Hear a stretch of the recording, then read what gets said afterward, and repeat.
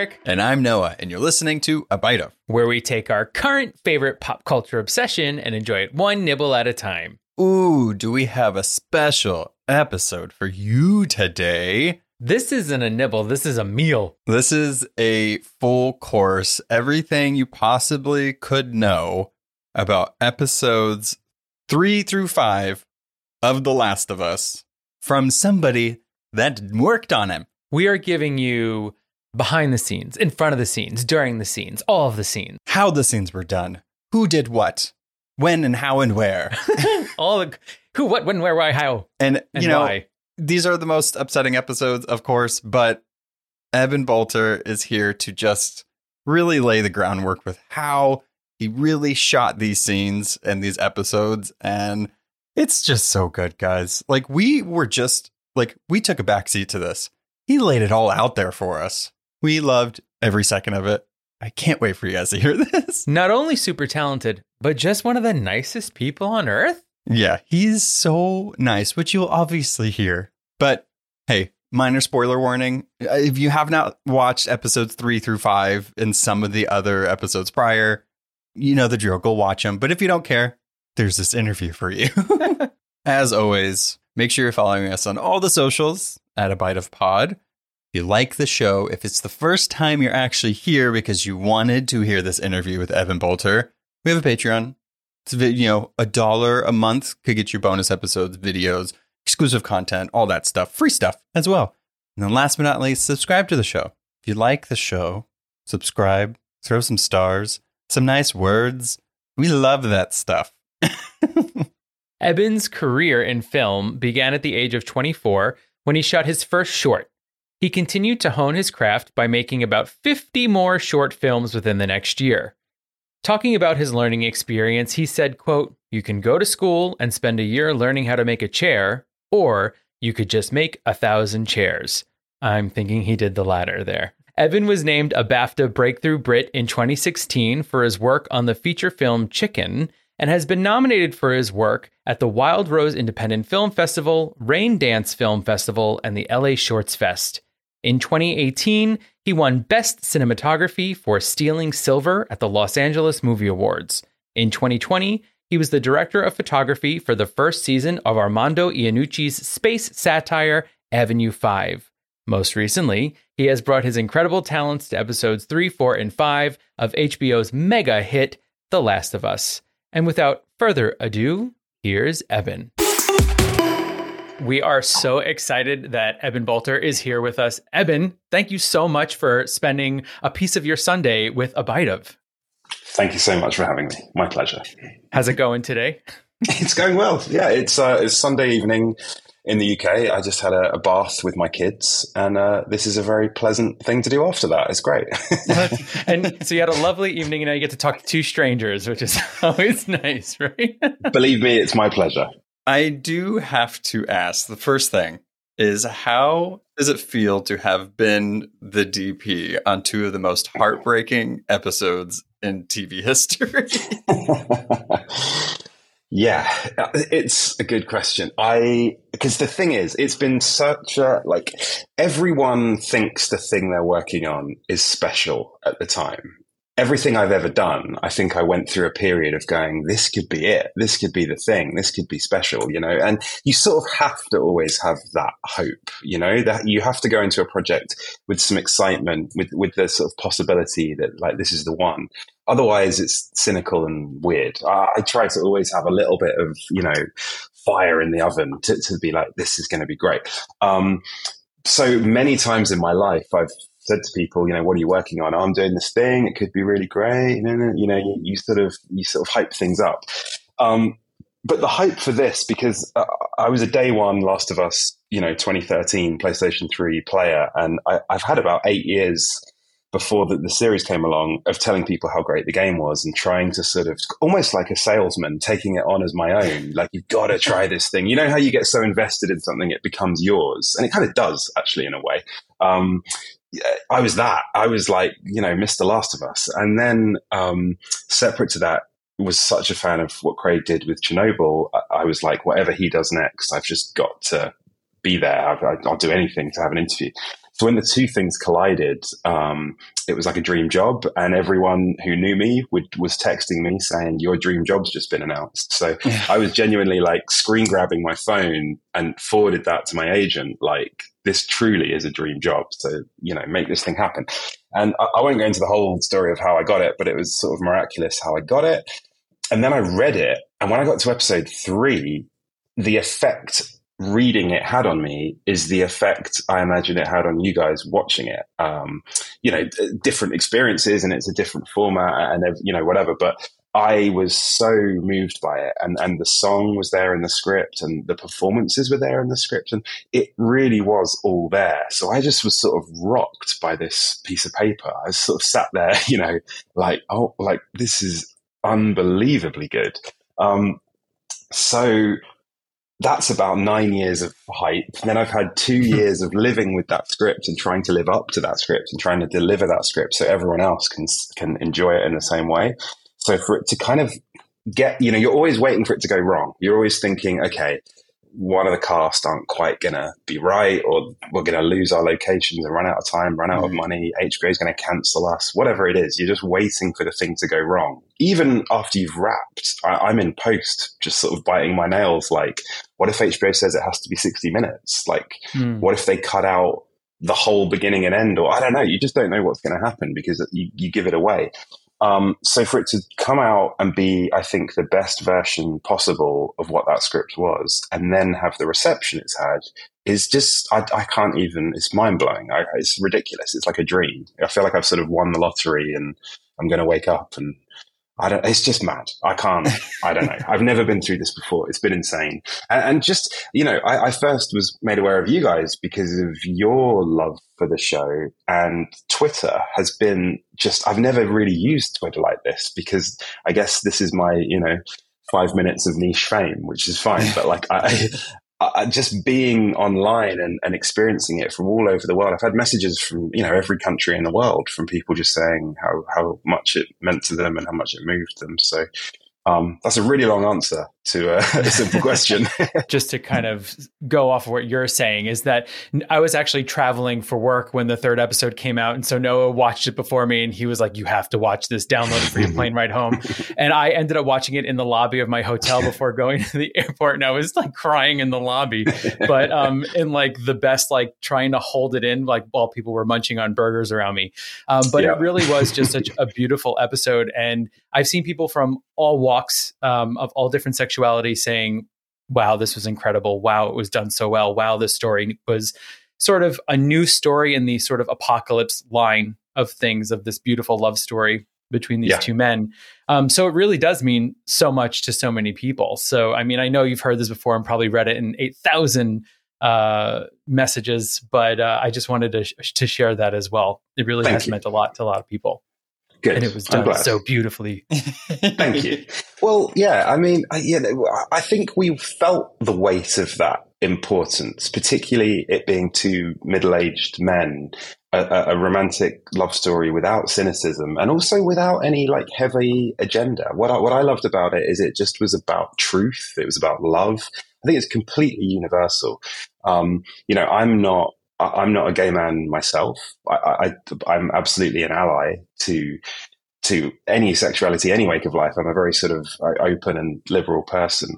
So I felt the responsibility for people who who this story will mean to more than me on the surface. But I could also approach it from my own truth of just about, approaching middle age and love. And I could easily, to me, it's just a love story between two people. And for me, it could be man, woman, woman, woman, man, man. It doesn't really change anything for sort of my approach. But I was obviously aware of the fact it is two men. And so there's an extra level of listening, of understanding that perspective. And Peter, our director, is a gay man. Our editor, Tim, the script. So, there were a lot of voices who, their voice on anything coming up is heard even more when it's something like that. But I felt the sort of the weight of the responsibility without feeling, I don't know, it was just a very sort of open, honest, lovely thing. And I was very lucky to be there. Well, it sounds like you did approach it in the right way, right? It's not a gay love story. It just is a story of love. Yeah, totally. Exactly. And I didn't see one rainbow flag in that entire episode. There is one, actually. There is one. No, on the blanket, right? There's the rainbows. There are the rainbows on the blanket. I do remember that. Yeah. And it's funny. I was reminded of that, or in fact, that association was pointed out to me on Twitter by somebody. And I actually I don't know if that ever came up as like a thing. I don't know. If I'm honest, I don't know. It was never like, we've got to get a rainbow flag in there. It wasn't that. Maybe when it was like, is it this one, this one, this one? Someone went, well, that would be cool. Maybe. I wasn't there for that conversation. I think, I don't know if that's a happy accident or a nice little thing that Peter did and didn't tell anyone. I don't know. So I want to just take a step back for a minute, because obviously we're going to talk more about episodes 3, 4, and 5. I kind of want for folks listening who might not be familiar with what a director of photography does, can you give us like a 1 or 2 minute sort of line about what your main job is on the set of a show? Absolutely. I don't think my parents know what I do, so it's a very common. And actually, part of it is, the truth is my job changes a lot. I don't want to say I don't know what it is, but there are jobs where on a commercial, for example, my job is to do exactly what I'm told. This thing's been through all of the agency creatives, and they want me to light the Coke can or whatever it is and do this exact shot that's on a storyboard. And I've just got to technically deliver the image that has been requested. And that's about it. On other stuff, maybe if I'm working on a film or a short film with a director who's a first timer, or with an actor turned director, which is quite a common one, they may approach a scene and say, help me. How do I do this? And my job then becomes absolutely be the right-hand person to the director. I've got to be with the director. I heard an expression someone else said about, like, the director quite often is on an island on their own, and everyone is trying to sort of attack them and take their piece, and they can feel incredibly isolated. And the job of the cinematographer is to be on the island with them. You spend every second with them. You're texting them when you're not together. You're constantly talking about scenes, about ideas, about references. And yeah, when it comes to being on set, a director like that really does look to the cinematographer to talk about the blocking, to talk about the shots, to talk about everything. So I kind of take on the mantle of visual storyteller. I think it's my job to deliver visual storytelling. The degree to which I add my own ideas versus deliver other people's ideas just depends on the director. So on something like The Last of Us, we've got an incredibly detailed script, and Craig knows what he wants, and we've got a world that we know from the video game. So there's a lot of things that are already kind of in place. So the job then is, how do we make this the best version possible? So in prep, that's working with the art department to talk about locations, to talk about building sets, to talk about high concepts about lighting. What do the torches look like? How are we going to make Billstown feel like a real town? Because we built that outdoors. Where's his house? What orientation to the sun is the house? When we get into the interiors, we're going to build those on a soundstage. How do I make those feel like real locations and not like a soundstage with blue screen through the windows? And so, yeah, I work with my lighting department to design all the lighting. And, the whole train just keeps moving. And every day we're talking about how we're going to shoot it. What's it going to look like? What are the shots going to be? Are there any special shots? Are there all of those things? So sometimes it's really big, broad strokes. Sometimes it's the minutiae of, I need the tablecloth to be white, but not too white. It's things like that.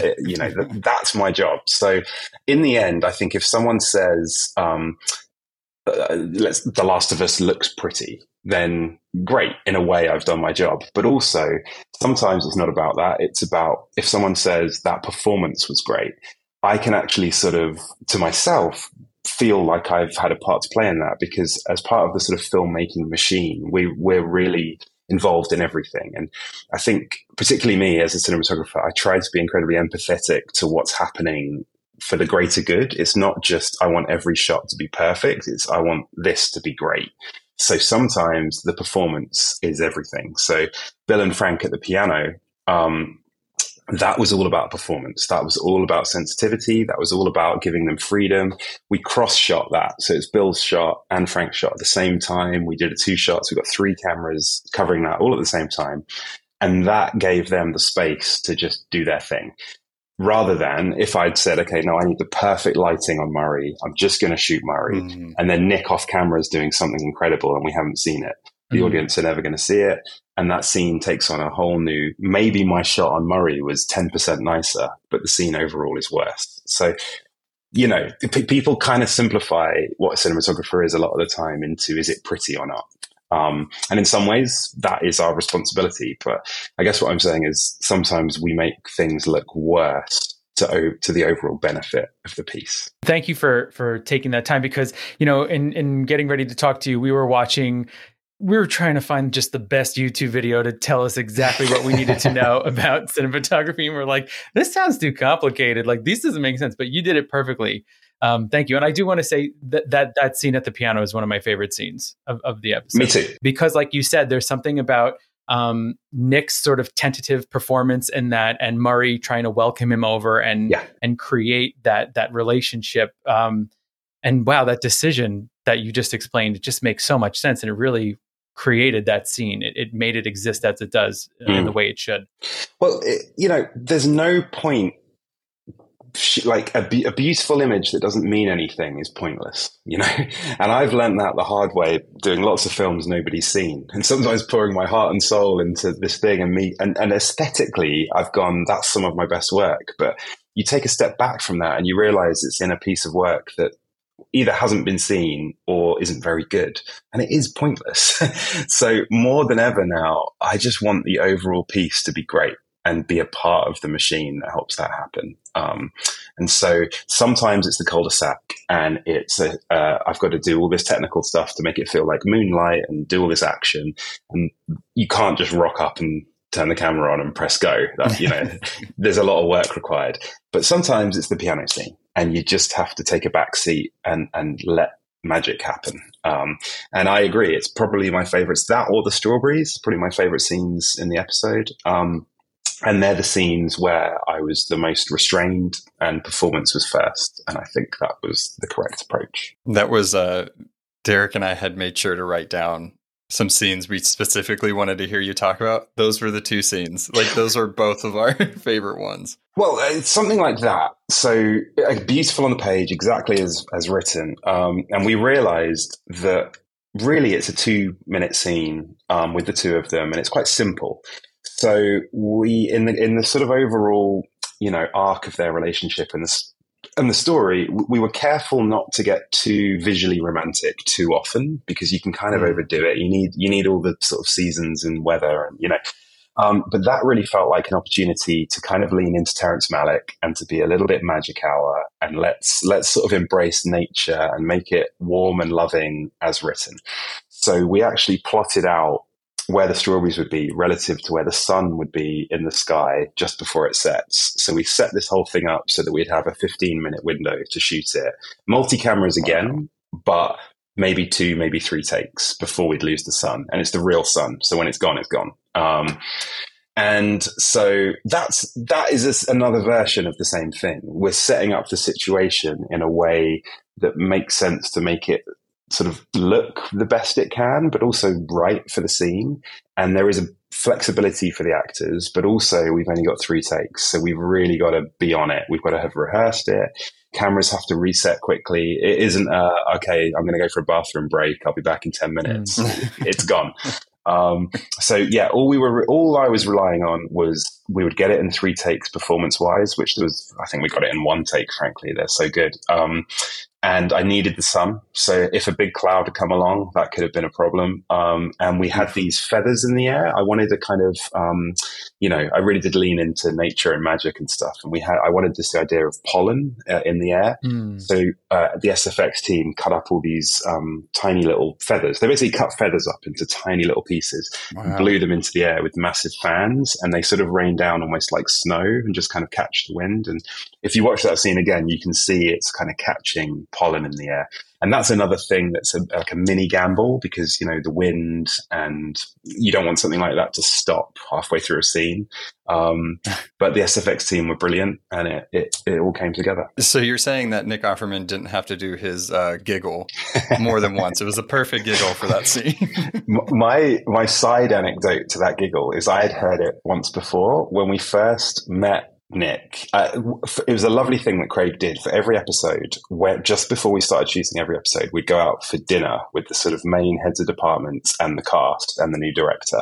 So we'd have all these lovely dinners of like bonding, kind of like you do on a movie before you start the film. And it just created lovely like camaraderie. And I sat next to Nick, and we were in this Japanese restaurant, and he was served this like incredible piece of rare beef. And he took one bite and he did that giggle. And it was a very different emotion, but I remember being like, that's so awesome that so I don't know, that it came out again with the strawberries, but it's a very authentic thing he does. Yeah. Just visually, aside from the performances alone, but I want to watch it again and look out for those feathers, because it did give that magical feeling. It gave that feeling of just them being there, and they're the only people in the world. Yeah. It was so good, so good. And, you know, and I feel like with that scene, it like Noah said, that was the word I was thinking, the magic. It felt ethereal, right? That scene. And it felt like almost like a break for all of us, including the characters. We can kind of just sit in that beautiful, like almost dusk moment, right? And just enjoy this with them. Yeah, absolutely. Thank you. We don't know what's to come, and we already know what happens. So yeah, because I mean, overall, there are ups and downs in their lives, but you know, they are winners. Like what happens in the Last of Us world, I want their story, I want their ending. Like they win. That's best case scenario for what's happened in the outer world. And so we did just want to sort of celebrate those happy moments. You know, it doesn't always have to be, you know, so sort of heavy and sad. And so yeah, it was a case of visually picking the moments to kind of go a bit bigger and express the sort of visual love. So it was, I'd say that their sex scene, the strawberries, and the wedding are the 3 times when I kind of was like, let's enjoy this visually and get warm and romantic. And I mean, having 20 years of your own Eden, just aside from one night with Raiders, but you know, having that is, what better thing could you ask for? Yeah. In a post-apocalyptic world. Exactly. And like, you know, Murray's, there's sadness, obviously. What happens to Murray's character, Frank, is sad, but also, you know, life ends eventually. And I think they have, like he says, I'm satisfied, and they've had a good run. And, you know, like I don't know, that they're in control at the end. They both choose how they go out ultimately. And maybe they could have survived another year or something. But, you know, at what point would the relationship or life not be as beautiful as it once was? So I think they're the winners. And he was coherent enough to make that choice. Exactly. And I think that as far as queer people in media goes, so many times, this is something that every time I talk about this episode, I'm like, yes, the queer people did die in this, but it was on their terms. Yeah. They decided. And that's huge. Huge. Yeah. And I think, I mean, Nick, you know, Bill says this isn't the sad, you know, suicide at the end of the play or whatever. And I think he really spells out this is different to that. They're going out on their terms in the right way, happy, satisfied. You know, as we're saying, there's sort of this like beautiful bubble that they're living in, this Eden, where they spend these 20 years together. But the backdrop still is this apocalypse. You know, so how, when you're creating their, you know, home, their homes, this town that they live in, how did you go about creating that intimacy, but also with this backdrop of infected maybe coming in, or the fact that there is sort of the end of the world happening around them?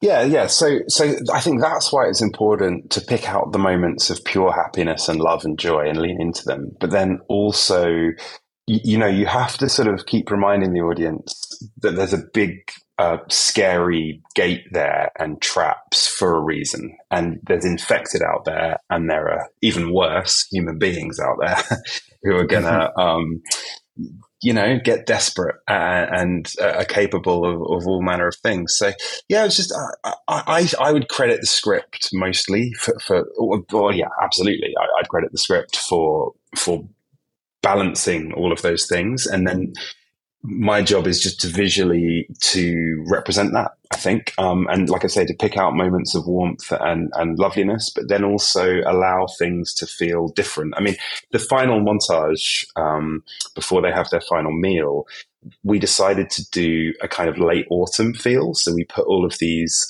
leaves everywhere and massive fans as like a wind machine. And it just felt sort of like, there's sadness, and it's like there's an end of life feel to that, but there's also kind of like a beauty in it, in those leaves blowing around and their hair blowing around. There's something sort of dramatically interesting about that. And obviously the Raiders attack, we wanted the Raiders attack to feel incredibly nightmarish, and dark and scary and real. It was just always making sure there was a variety of feelings to their world, and not always just lovely bubble of happiness. More like real life. Yeah. Almost a reminder, like, hey, by the way, there's stuff out there. Yeah, exactly. Yeah. One of the questions I do have to ask about episode 3 is, can you just tell me what went into that final shot of the window? You kind of alluded to it on Twitter with our episode 3 discussion, but again, hands down, that's probably my favorite shot. It's just so beautiful. But I just need to know anything you want to share about that one. Yeah, so Craig and Neil had initially decided we were going to have a window shot to begin every episode. So when you click on episode 1 on HBO Max, it would bring up a window, and you'd press, play, like in the game, and then it would begin. But each window would be different and would somehow represent what the episode was. So episode 3, as it is, we actually shot second. So episode 1 was shot, then we did episode 3. So this was the second thing done on production. So they'd only done one window shot before, at the beginning of episode 1. I can't even remember what it was. It doesn't matter. They'd done a window shot. It was probably Sarah's bedroom window, actually, thinking about it. Then we had a window shot to do. So Peter and I, we just knew there was this like assignment of a window shot, and it wasn't in the script, and it wasn't a thing other than Craig wanted a window shot. So we were like, well, it's got to be Bill and Frank's house somehow. So what could it be? And I think it was, And so basically I was thinking about that, and I was thinking, well, if it's going to be at the beginning, it's going to be Bill and Frank's house, but I'm not sure like what that means. I'm not sure like what it is, because we don't know them yet. And like, I guess if you watch it twice, you'll be like, oh, that's sweet. It's Bill and Frank's house. So then I came up with the idea of bookending it. So for our episode, as an exception, we were going to do the opening window shot, but also do that final shot. And we were going to start the episode with the kind of zoomed out end of the shot. Then you got the whole episode, and then you would end exactly as we did. And that all came together by, in the script, the final shot was Joel and Ellie drive off into the sunset and the song plays, cut to black. And Peter and I were sort of saying, well, how do we, like, it feels like we just want to tag it back to Bill and Frank's story, because that is the heart of this episode. So we talked about they drive up into the sunset and maybe the camera pans over and then we see Bill and Frank's town in the distance. But then we sort of, I think I had the idea of, what if we see them driving away and then we reveal that we're looking through the window and the window is, their window. And I did a video in my hotel and sent that to Craig as like a pitch, basically. And he was like, yeah, let's shoot it and let's see if it fits. So we did it with enthusiasm and thought, this is really clever, really great. But we were worried that it would get cut because only our episode would have the book ending of the beginning and the end. We thought maybe, that just feels like the sort of thing that's going to get cut. So in a way, luckily for us, they cut all of the beginning ones and our ending one remained. So it was sort of one of those organic things that it just kind of all came together. I guess we were lucky, to be honest. But it did take, I've said online, I had to fight for it. And the reason that I put it like that isn't that there were people saying, no, we don't want to do it. But it wasn't an easy shot because we didn't have upstairs rooms. We built that house out on location, and we didn't build a roof. Nothing was dressed on the inside. All the insides were on a soundstage. So then it becomes, are we tracking back through a window and everything outside is a blue screen, is VFX? That doesn't seem smart. So what we ended up actually doing was picking where we wanted the car to drive off and then building a corner of a room up in the air, like floating in the middle of nowhere. So all of this is quite elaborate. And the implementation of the shot was actually second unit. So it didn't fit into our schedules. So Peter and I were on set shooting something else, and we had like a video feed of them doing that shot time and time again. And we'd give them notes long distance, but we were 100 miles away from them when they were doing that shot. And they had to do it. I can't remember if it was 2 times or 3 separate times, because the first time the sun wasn't very good. Like, it was a really cloudy, sad looking day. And maybe the second time there was a technical problem or something. But, Peter and I really had to keep on, like, this shot's going to be awesome. We've got to keep trying. We can't give up on it. So everyone was very supportive, but there was a lot of, do you really need it? Yes, we do. Okay, fine. Then we'll do it. Yes, you did. Yes. And in the end, I agree. I mean, I don't think I'd really appreciated the impact it would have. So I was obviously very much involved in that shot, but watching it for the first time myself, it really sort of hit me how it worked. In a way that, you just sort of pluck it out of the air as an idea at the time. And you don't really know if it's going to work until you see it and hear it and feel it. I like the idea of you just shooting some windows in your hotel, being like, I'm telling you, this is going to work. I've got the video. I'm not going to post it online, but I did send it to Peter as like a reminder of the initial inception. It's basically, you can hear my kid like crying in the background. It's me just walking back. And Peter had the idea for the picture of Bill, and of the dying flowers. And I think they're a lovely touch. It all came together. Wow. What about those scenes, like when it's sort of like a montage, right, of Bill? We're watching Bill take care of the land. He's feeding the chickens and he's checking the gate. And like, how much time is spent on sort of like these very smaller scenes in a montage? Yeah, so anything with the actors in it would be main unit. So I shot all of that stuff. And our first AD, Bethan, she scheduled it in just really smart ways where we would know, okay, we've got this scene in the morning and it's chunky, and we've got this scene in the evening and that's pretty chunky. We may get a 2-hour gap in the middle of the day, and we may get an hour at the end of the day to do something else. So what do we want to do? And it would be a case of, okay, we want to do chickens. Like, he's got a hutch of chickens and he's going to be feeding the chickens, and we'll just shoot that. And you just set up a few scenarios that basically Nick could just wander into and start chopping wood or start hanging up an animal or whatever it is. And we shot tons of that stuff. Loads of it didn't make the cut, actually. I don't think the chickens made the cut, actually. I'm pretty sure the chickens aren't. I think there was only one scene with him feeding chickens. Okay, I did that. I've seen it 10 times, and I still don't even remember. And you don't remember the chicken scene? Yeah. Well, sometimes it's funny how sometimes the experience of shooting something, you think it's in it, and people go, "What are you talking about? That's not in it." And it's like, really? I even had that with Peter, the director of the episode. We were talking about a scene, and I was like, "It's not in it anymore." And he was like, "Yeah, it is. It's gone." We had a Fireflies scene. We had the scene. It's in the game where she walking through a forest and she finds some fireflies, and she's like, fireflies, like real ones. And we actually shot that, but it got cut, and it was a very pretty little moment, but it was already a long episode. And in the end, the version you have seen, I promise you, is the only and the best version. There was all this stuff about a director's cut, but that's not actually how it works. The director, Peter, would not want you to see that version.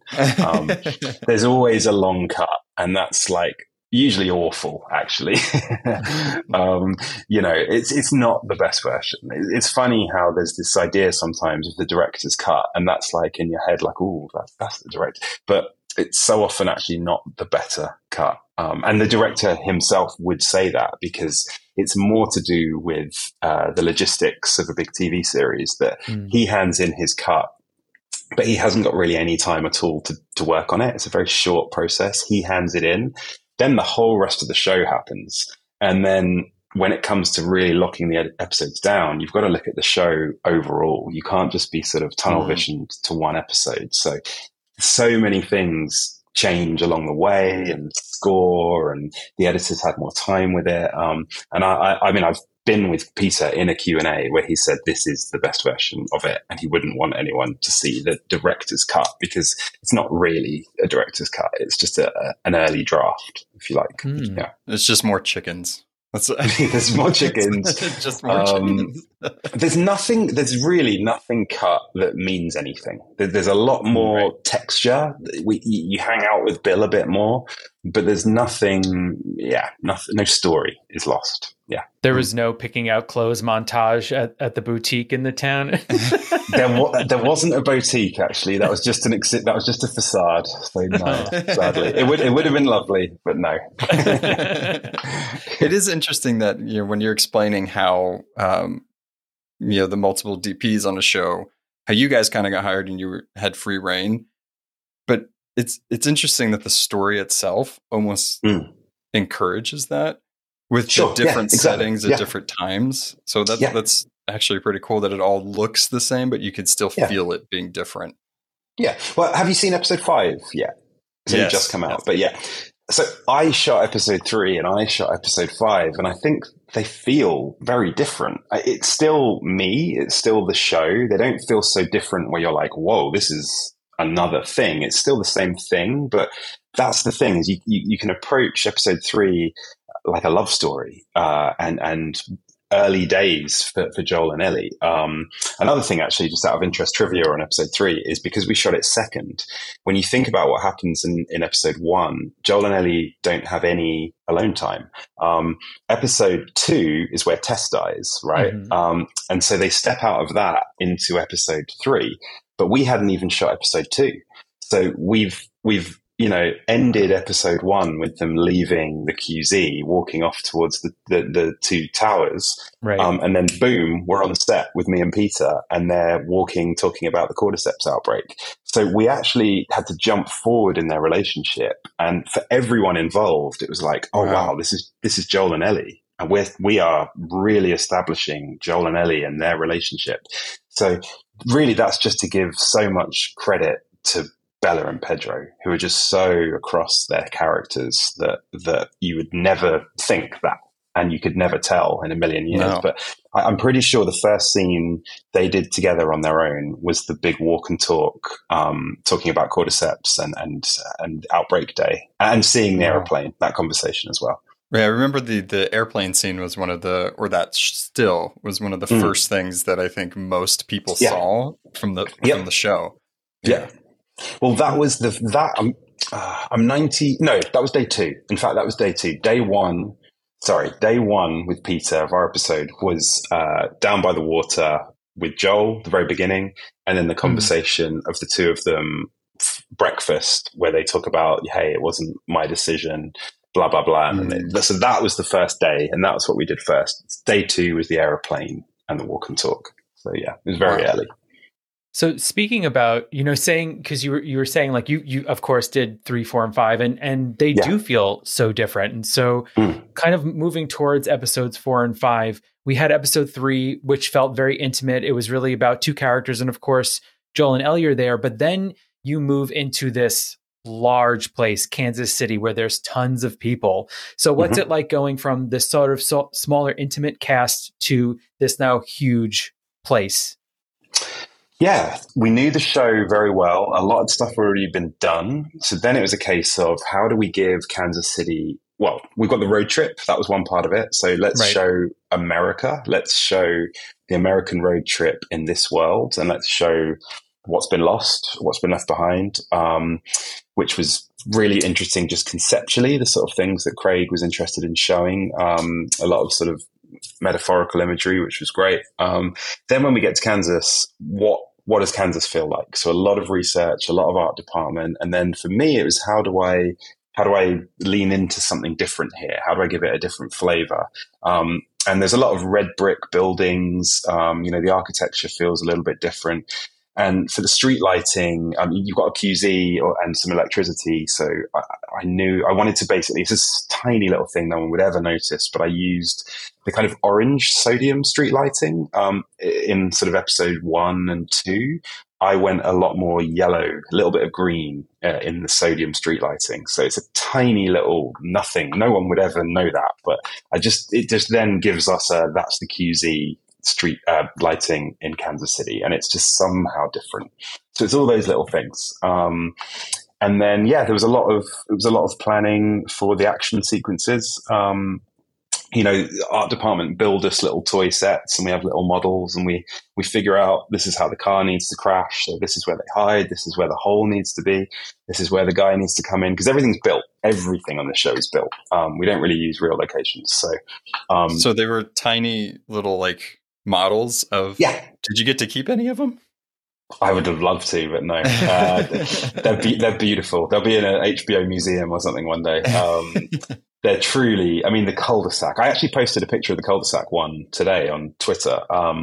They're scale models of what they're going to build. And wow. they'll do a huge one for sort of global geography, and then they'll do each individual room. And it is just like The Sims or whatever. You just really just play with it, And don't want to jump ahead to the cul-de-sac, but on the cul-de-sac, we were just playing toy cars and characters, and it'd be like, hey, snipers here, this, and you that's how you map it all out. Because you've just got to do that work, because if you don't, and you start laying foundations in a road, and then someone goes, oh, wait a minute, you're in trouble. So it saves a lot of money, and also a lot more brainstorming can happen. Yeah. Prep is everything. Like if you've really done the work in prep, the shoot just kind of happens, and these problems have already been confronted.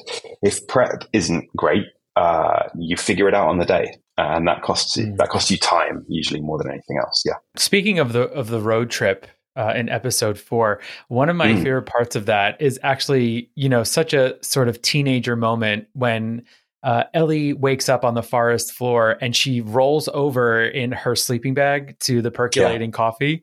I just love that shot, being so low, being on the ground with her, watching the coffee spit up at her. I thought that was such a great moment. Yeah, that's Bella. Yeah, yes. The camera needs to be in the right place for stuff like that, but it's just a sort of human, fun thing, right?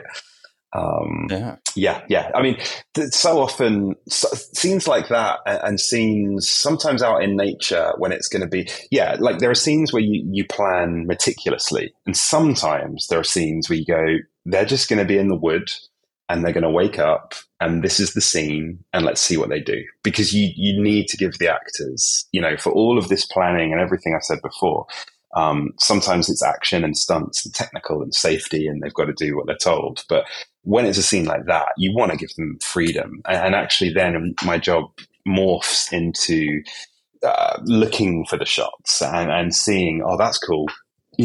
Pedro does this cool thing and we can use that, and blah, blah, blah. You sort of see it happen in front of you and figure out the shots in real time. On a more, I guess, technical note with the shots, the ambush scene, starting in the car, all the POVs and everything like that.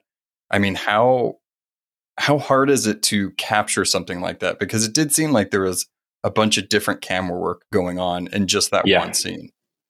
Yeah, so that is a big collaboration with stunts, locations, art department, picture cars. Everyone has to come together. So that is the sort of sequence that you storyboard. And I think we even prevised that. So you do a little video, previs thing. And I mean, one of the best things we use now is a pod car. So you have the truck, but there's a pod that gets bolted to the roof of the truck. Stop me. I mean, sorry if this is. No, go on. Okay. I want to know about this pod car. Well, sometimes with our job, you don't know what's kind of crossed over into popular culture and what people know about or not. And I don't know about pod cars, but so a pod car it's a pod that's stuck on the roof of a car and has a stunt driver on the roof with his own steering wheel, and he is driving the car. So the actors are in the car, but the steering wheel doesn't do anything. The brakes don't do anything. Wow. He's driving from the roof. So a lot of that scene used the pod car. So Pedro and Bella are just passengers essentially, and the guy on the roof does all the driving. So it means you can swerve, you can drive a bit more confidently because you're not having to worry about acting. It's a cool thing. We used it quite a lot on The Last of Us. So yeah, that sequence, it was a case of, okay, this is a podcast shot because we need to see Pedro and Bella in the car moving this, or we're behind them or whatever. This is a shot with the real actors. Then it's identifying, okay, this is outside of the car. We're leading the car. We're on a kind of go-kart almost thing, car to car. This can be the stunt drivers because we can't really see with the reflection. The crash, the stunt people. So you're sort of, everyone is having their input on this is what's needed to do this shot. And sometimes it's a case of, we need you to move the camera so that we can't see that it's not actually Pedro, it's the stunt driver. It's all those kind of conversations. And things like it was a breeze block gets thrown from above and it hits the windscreen. Right. So that's a huge one for SFX because we wanted to physically see the thing and it really be thrown. And it's like a piece of polystyrene. It's like a foam thing. And then they have a thing to break the windscreen, basically. From memory, I can't remember how we did it. We looked at it a few different ways. At one point, you've got one that gets thrown and then you've got one that's like on an arm attached to the car and just gets dropped from a close height and causes this. I don't remember exactly how we did it in the end, but SFX lead that. They basically say this is the safest, best way to get it. And then we just get the shot. Was that scene, because I know in episode 5, we see Henry sees that scene, but from a different vantage point. Was that the same shot or was it 2 separate shots? We did scenes, those shots. Yeah. So we knew that those shots were on the list to get for the next episode, but we covered them separately. So when we had the guy going across and getting shot, we shot what we needed for episode 4. Yes. Then we would jump back to Henry's perspective for episode 5 and run it again, basically. And it's things like, Joel's position in the laundromat where he shoots from. The reality of where Henry's position was meant you couldn't quite see Joel. So you've got to cheat Joel forwards enough to see him, but it not feel like too much of a cheat that it doesn't feel like the same position. So you kind of couldn't do those two at the same time. Yeah, you can't bring him in front of the car when he was behind the car shooting. Exactly. But those are the conversations you have. I mean, you would be amazed. Sometimes, the whole thing is always about what are the audience going to notice, and it's, and that isn't like we feel like we're getting one up on the audience. It's just we're the audience too. And is it going to bump? And actually a classic one is the beginning of episode 3 that Stephen King didn't like because it was not 10 miles west of Boston. The beginning of episode 3 with the view.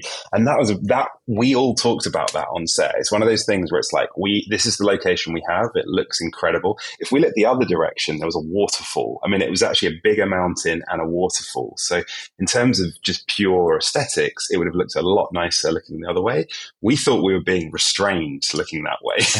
And, we had references of conceivably there are places similar to this 10 miles west of Boston or whatever. But anyway, it's one of those things where you think you get away with it and sometimes you don't, because the reality is you can't go to Boston. Right. Just empty out everything. You can't always go to the real spot. There's so much cheating that happens. Kansas City, that's Calgary. We shot everything in Calgary and we just had to be smart with, let's use these 2 blocks for backstreets, Kansas City. And we can't use those 2 streets over because we use them for Boston. It's that kind of thing. And you're just trying to pick locations. This is all art department really, but it's picking architecture that conceivably could be where you're supposed to be. And you just hope you get away with it. How early are you in these locations before you're actually starting to shoot? So you could see what the art department has sort of picked out and chosen for these areas. Yeah. So when we start prepping the episode, usually about 2 months before the episode begins shooting, we'll look at locations. So typically we'll be shown 3 for every one. The beginning of episode, where are we? Episode 4. Let's say episode 4, Yeah, we're talking about 4. So Kansas City, let's say there's the tunnel that they're trying to get through and it's the roadblock. We get shown 3 places where we can get enough control to dress all the cars we need in and block the road. And then we approach each one on the location scout as if, okay, if we had to shoot here, what would we do? And you figure out the shots, you figure out art department say, we'll put a big lorry here, we'll do all this stuff. And you just kind of walk away going, this is the one we want. And you usually get your first choice, but you don't always. Sometimes you get your third choice, and then you've just got to make it work. And then that process, so once you've got your location, then the art department will start concepting it. So they'll, off their photographs, they'll start painting over the photograph what they're going to design. And then we will approve it. You know, Craig ultimately approves everything, but we will pitch in to art department. I may say, that's great, but can you change the wall color to something darker? And can you give me a hole in the ceiling? Because I just know I'm going to need it. And I want to get that in before Craig sees it and says yes.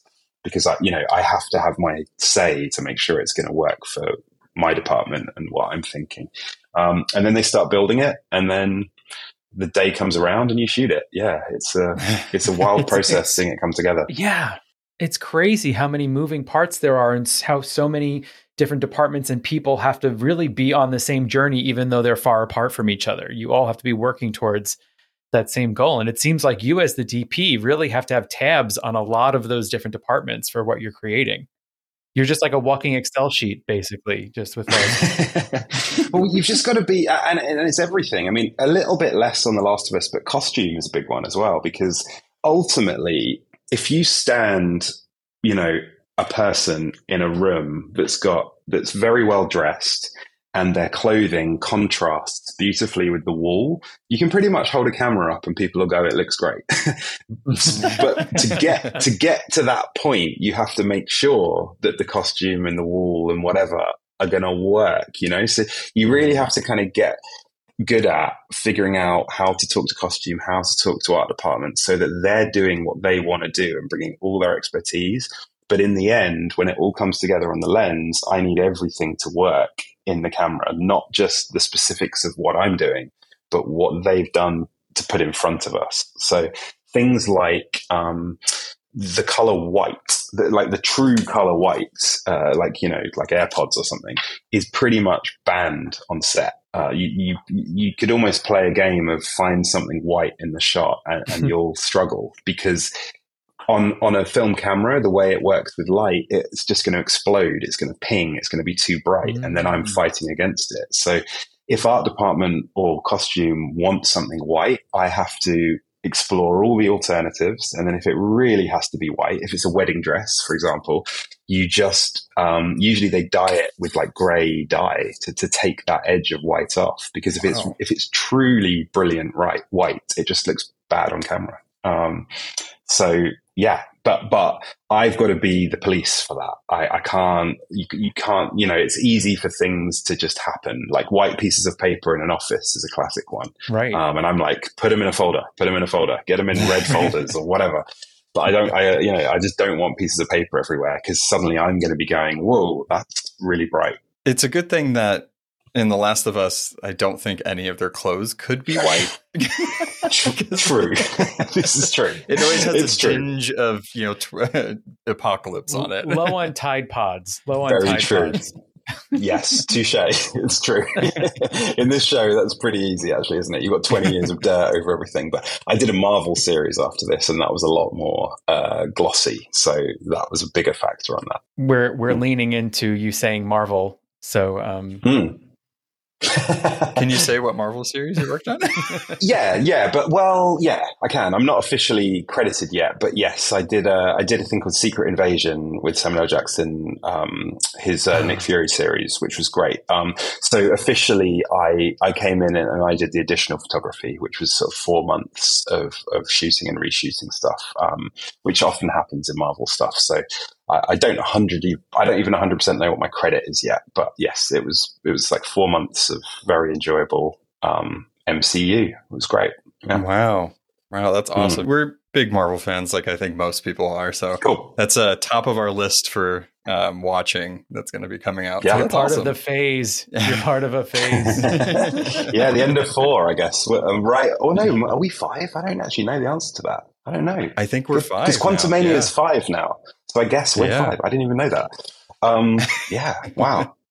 Yeah, I don't know. With Marvel, I very much get a bit like, oh God, are they listening? Like the police, you know, like they're very NDA, obviously. So Absolutely. I've got to be careful, but it was really fun and great. And I'm hopefully working with them again at some point. So I'll talk about it more when I can, but it was great. Yeah, looking forward to that for sure. So instead of phase 5, let's talk about episode 5 of the Last of Us. Good segue. Yeah. Thank you. Just came up with that. I mean, it's the magic in the moment. That's what happens. Yeah. One of the scenes I wanted to talk about in episode 5, and first of all, of course, we have just 2 more amazing characters of our cast here who give us that emotional gut punch at the end of this. But one of the scenes I was most interested hearing about was when they're traveling in the tunnels trying to get to the other side. They kind of come across this bunker, which almost looks like it could have been some sort of children's school or just a playroom. Yeah.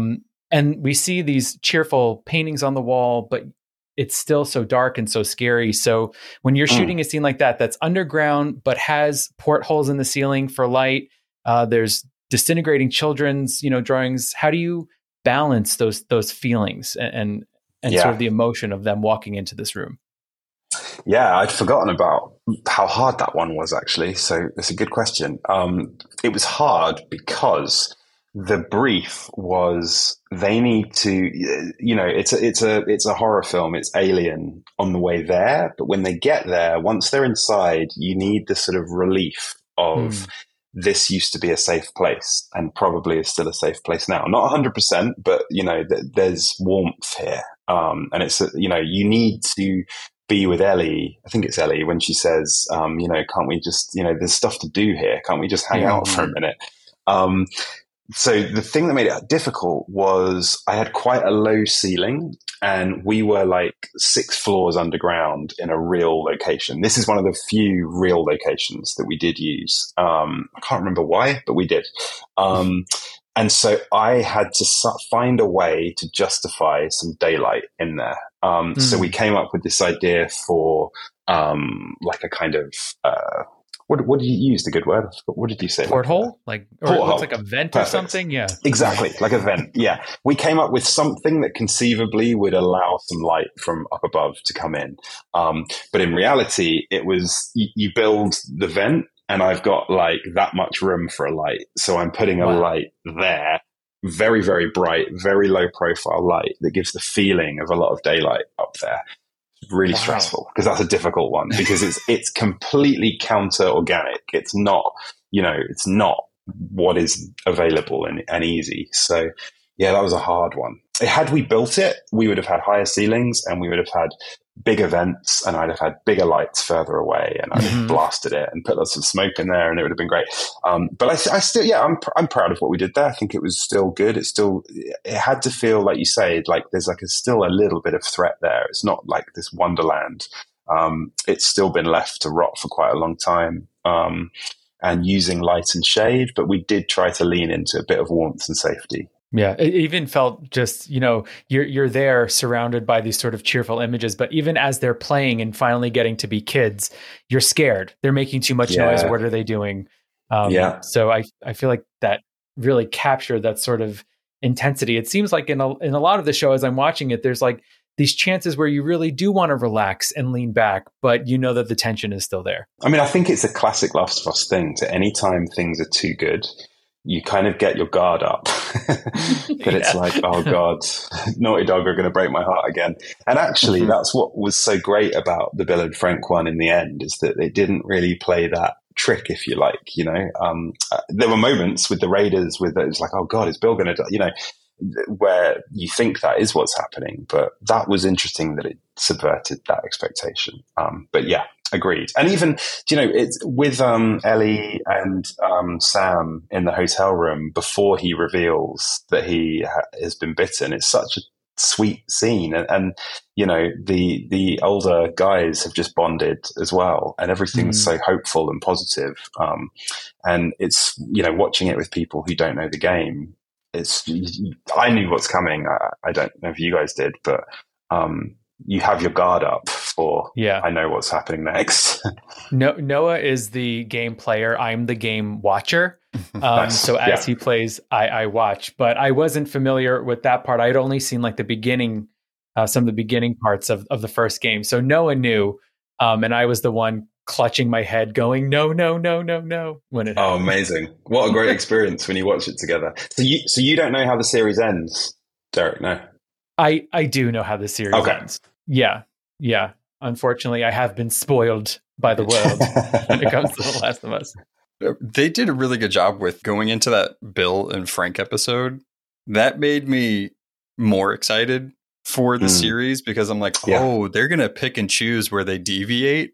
And they just, you know, they really deviated on that one to a benefit of the whole thing. But I'm just really excited to see how everything else pans out. I was trying to tell Derek, because he doesn't know too much about the next couple parts that are going to happen.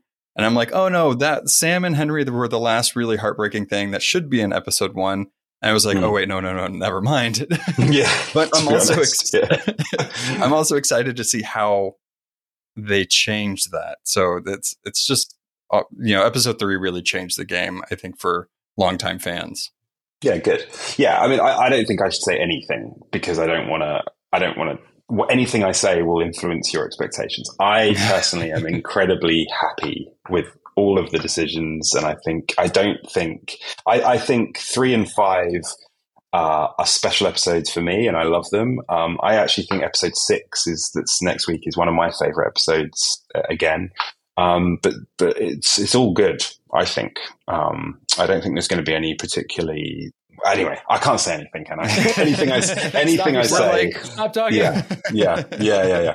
It's great. That's all I'm going to say. I think it's great. I'm very happy with all of it. Yeah.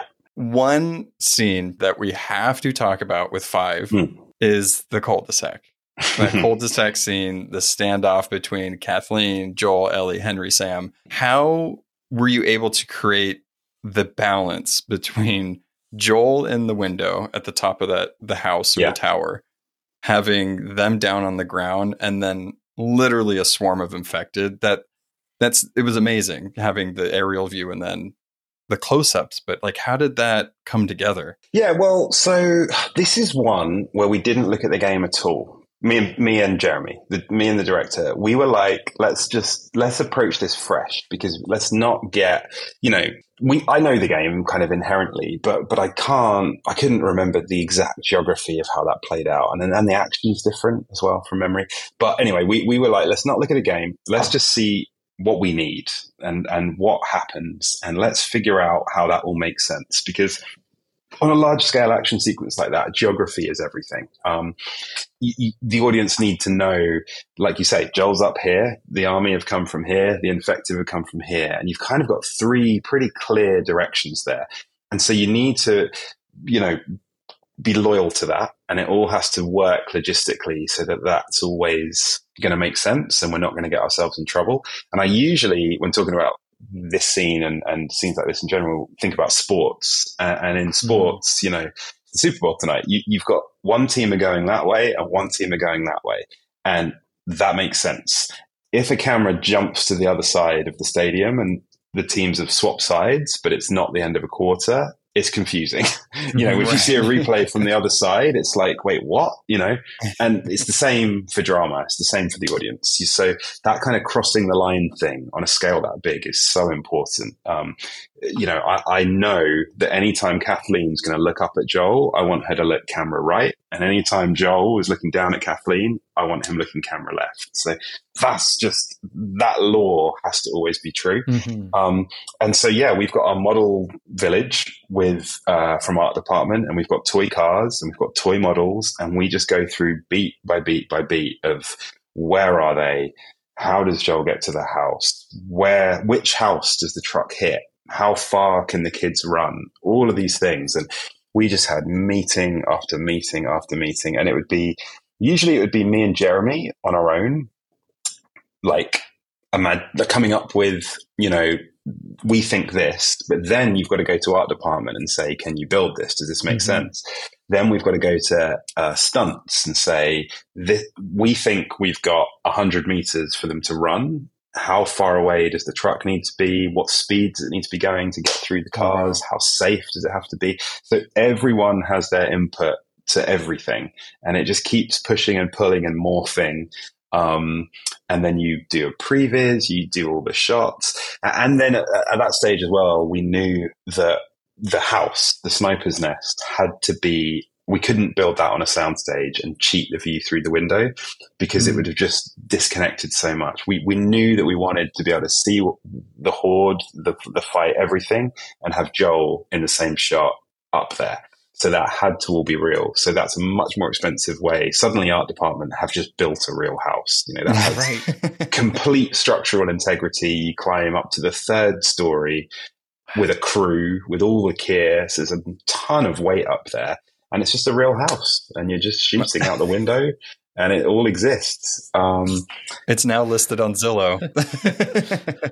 Yeah, well, they pulled it off in obviously in collaboration with the art department, but that's how it was made. Because I think they made 16 houses, and we shot this. So, yeah, I mean, I've talked about this elsewhere, but the story is they're in outer Kansas City now, about to escape, but they're not using their torches because they want to keep a low profile. So for me as a cinematographer, it says night on the page. It's moonlight. That's all I've got. There's no electricity out there. They haven't got torches. So I've got to do moonlight on a naturalistic Last of Us feeling. It can't be werewolf movie moonlight, which is a thing, right? And it has to be over a huge expanse. So it has to be naturalistic moonlight over a huge expanse.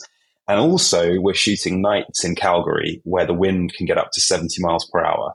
So I can't use big balloons, which is what we do use a lot of the time, big helium balloons, because when the wind gets up, they swing around, they've got to come down. We can't shoot.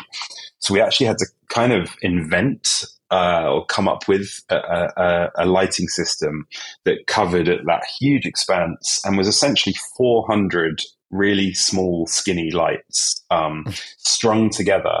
So the wind just passed through it. So there's no helium. It's hanging from a crane, but if the wind comes along, it just passes through it. Yeah, that's what we did. I basically took the concept of if I was lighting a really small moonlit set naturalistically and then times it by 10. And that's what we did. And then, then you've got the fire, you've got the explosion, which was practical, did it once. Then you dig out the hole, and then in come the infected. And that was, again, a huge, during the day, every day, the stunt team were working with our movement guy and rehearsing the day's stunts. And really, we knew the big pieces that we wanted, but we also wanted all these little vignettes of just horrible things happening. And Craig's brief to them was he just didn't want to see anything he'd seen before. So they were always just trying to come up with something interesting. And so there's one that I really like where a soldier is getting he knows he's done, and he grabs his own shotgun and shoots himself before they get him. And it's just horrible and horrific, but I haven't really seen that before, And something else we've never seen before is little tiny gymnast clicker coming into Kid Clicker. Yeah. Kid Clicker was a big secret because no one knew about that. And it was just one of those things that talking about the world of The Last of Us and being like, why are there no kids, was a thing that came up. And then it was like, wouldn't it be cool if she found refuge in a small space because she's so small, but then kind of meets her match because there's also a small, it's just such a great Craig invention. And then he wanted a Blues Clues t-shirt on her, and it really was just dark, messed up. So dark, totally. I mean, and she was a contortionist. She was I think she was 12 years old, a contortionist gymnast, and did all this freaky, weird, crazy stuff. It was awesome. The second she tumbled over that back seat, I thought the same exact thing as Ellie. I was like, get out. Yeah, exactly. No way. Yeah, it's like you're in the middle of this giant, scene of all these infected everywhere, but then this little kid clicker is like the creepiest thing you've seen. You're just like, no, what is happening? Oh, man. Loved it. I want to say that's the first kid infected we've seen, right? Because I don't believe there was any in the game. I don't think so. Yeah, and I think, I don't want to speak for Neil. Neil would have thought about this. I'm sure. I can't remember why. I don't remember. So I'm sure Neil would have an answer as to why there weren't, or maybe there were and we didn't see them. I don't know. Yeah. But I'm certain he loved the idea. I mean, genuinely, this may be one of those things where Neil maybe said, "I've always wanted to do a kid clicker. Let's do it." So it was Neil's idea. I actually just either don't know or can't remember. Towards the wrapping up of episode 5, the scene in the hotel room, you did kind of touch on that a little bit. I really liked how that scene was shot, mostly with Ellie and Sam specifically. So you had just the light coming from the lamp, and it gave it such a closed-in, intimate feeling for them to really be able to talk about whatever they want, even though their guardians are right outside the other door. It's just, I mean, beautifully shot. And then obviously the horrible thing that happened, the decision to stay on Ellie after Henry unfortunately killed himself because he had to kill Sam, and then showing the pool of blood go bigger was so much more effective than the game because it just cuts to black. And so having the camera just be on Ellie to work like that, how did that come about? Like, how long did you guys want to stay with that? Or I think for that room, daytime, so the whole morning sequence, we had a whole day to shoot that because we knew it was very important to get that right. And there's big performances there from everyone, every single one of them. You know, we've got Kevon, who plays Sam, being a monster and doing all of that stuff. This is his first ever screen performance. He was a miracle. I have no idea how we got so lucky with him. Like, because working with kids under 10 on set is always a gamble anyway, let alone deaf and having never done it before. So he was remarkable, but we had to make sure we had all the time in the world for him to get it wrong if he did, and us try and figure out how to get all that right. But he was incredible. And then we've got Lamar, who plays Henry, just doing incredible, I think, wonderfully subtle work. Like, you know, he's doing such big stuff with such little movements and words. He was incredible. And Bella, you know, they're all just so good in that scene. So it was about blocking. It was about making sure that, again, the geography made sense. There was a lot of actual geography there because how they come through the door, we needed enough distance. And then it was, okay, where did Joel and Henry fall asleep and where was the gun? Because all of that stuff has to make physical sense. So you've got to figure out all those logistics to then let all the emotion live, you know? So yeah, just a lot of time and planning. And to your questions, to your question specifically about how we covered it, we knew the whole kind of philosophy for this really is less is more with violence, and so often reactions are more interesting than gratuitous violence. And really, we were alive to possibilities that happened. And when we had done the gunshot for him, there was some blood on the wall. And this pool started to happen, and we shot both. So we shot one where blood was sort of dripping from the wall or from the curtain, and we shot one of the pool. And we just knew that might be useful as a way to really, you know, tell that story without showing exactly what had happened.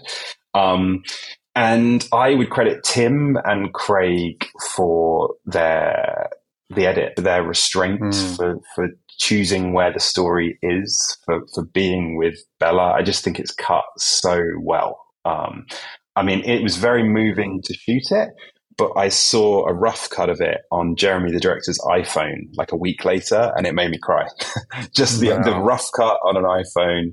I was like, fuck. And that was early days, you know, so they had even more time to fine tune it. But Tim, our editor, who I can't really, we're on Twitter, we just love each other because, like, I just think he's so good because I've never really seen edits so, can't even think of the one sort of like comparison I put to him is like the Beatles, big praise.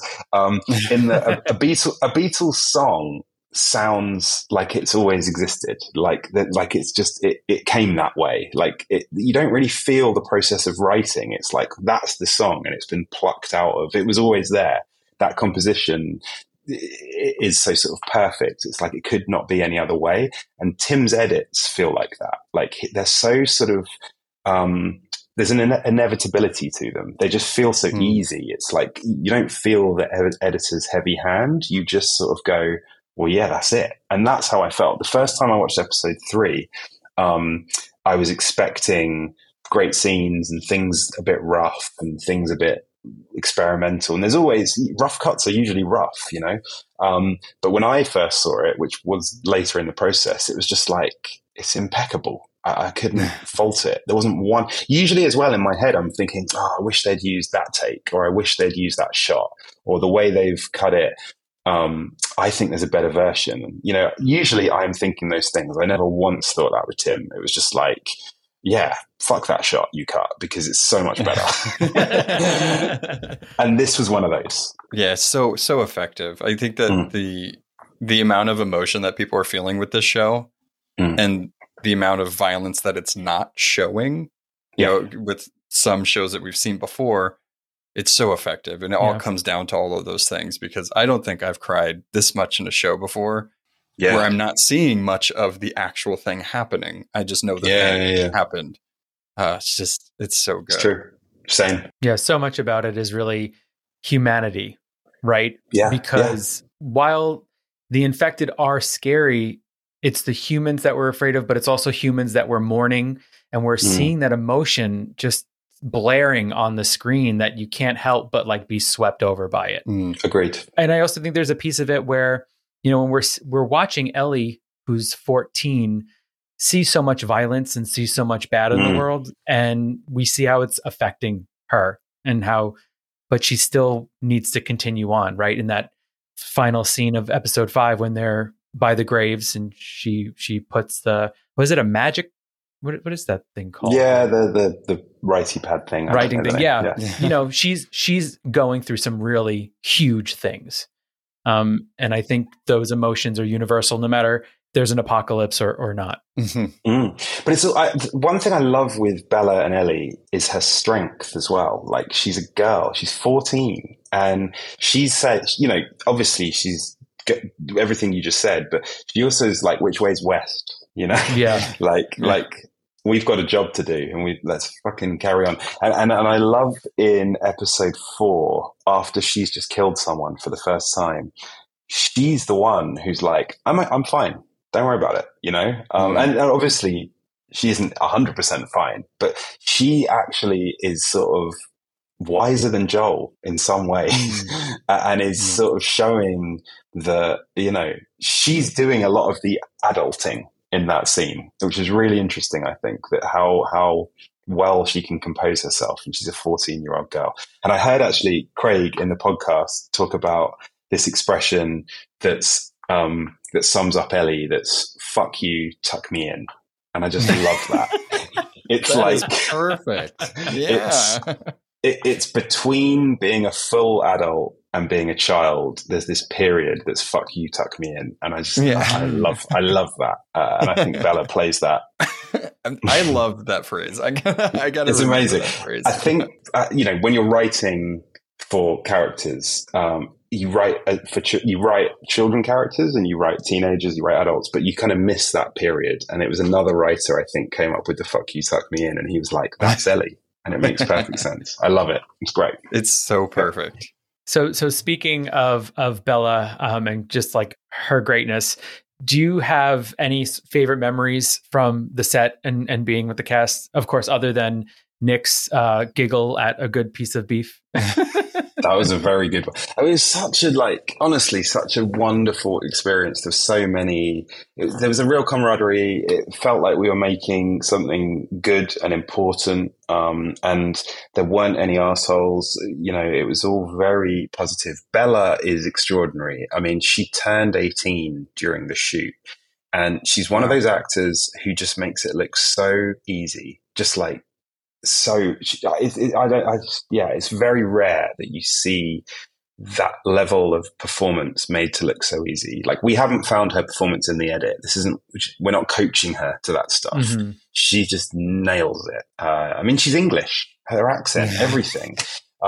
It's incredible. And Craig, and she is wise beyond her years, not in a patronizing way. Like but she takes notes. You're just giving notes like you're giving them to Meryl Streep. It's soft, complicated adult concepts, and she's like, got it, and she does it, and it's just amazing. That's not normal. So I really, Bella was very special. The whole experience with Sam and Henry was very special because of the deaf element. It wasn't something I'd done before, so we had 2 separate translators. We had CJ, who is a actor himself, who's a deaf man who worked as a kind of on-set acting coach / interpreter, and a true deaf interpreter who could just go from sign language to English very, very quickly and smoothly. So seeing Jeremy direct, so you're looking at Kevon and you're looking at CJ and you're looking at the interpreter, who we had a few of those.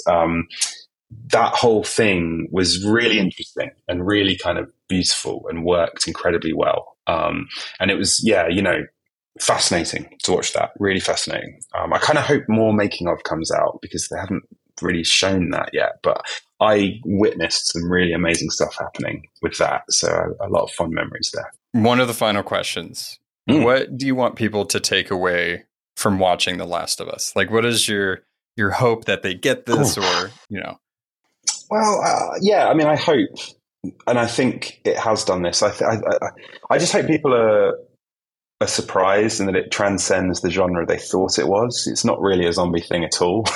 It's a story about love, good and bad.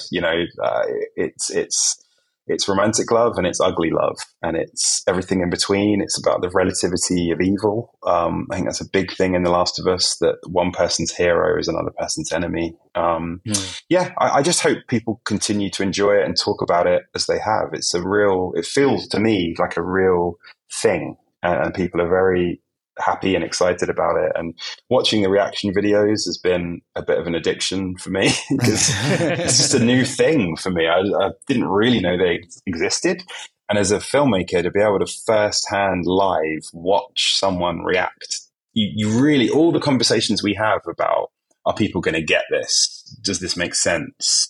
Is this going to move people? You just see it unfiltered happen and work, and that's incredibly gratifying, and it's actually really been impressive how thoughtful so many of the audience are, and you just see people on these reaction videos putting it together and they're setting that up, and and it's all coming across.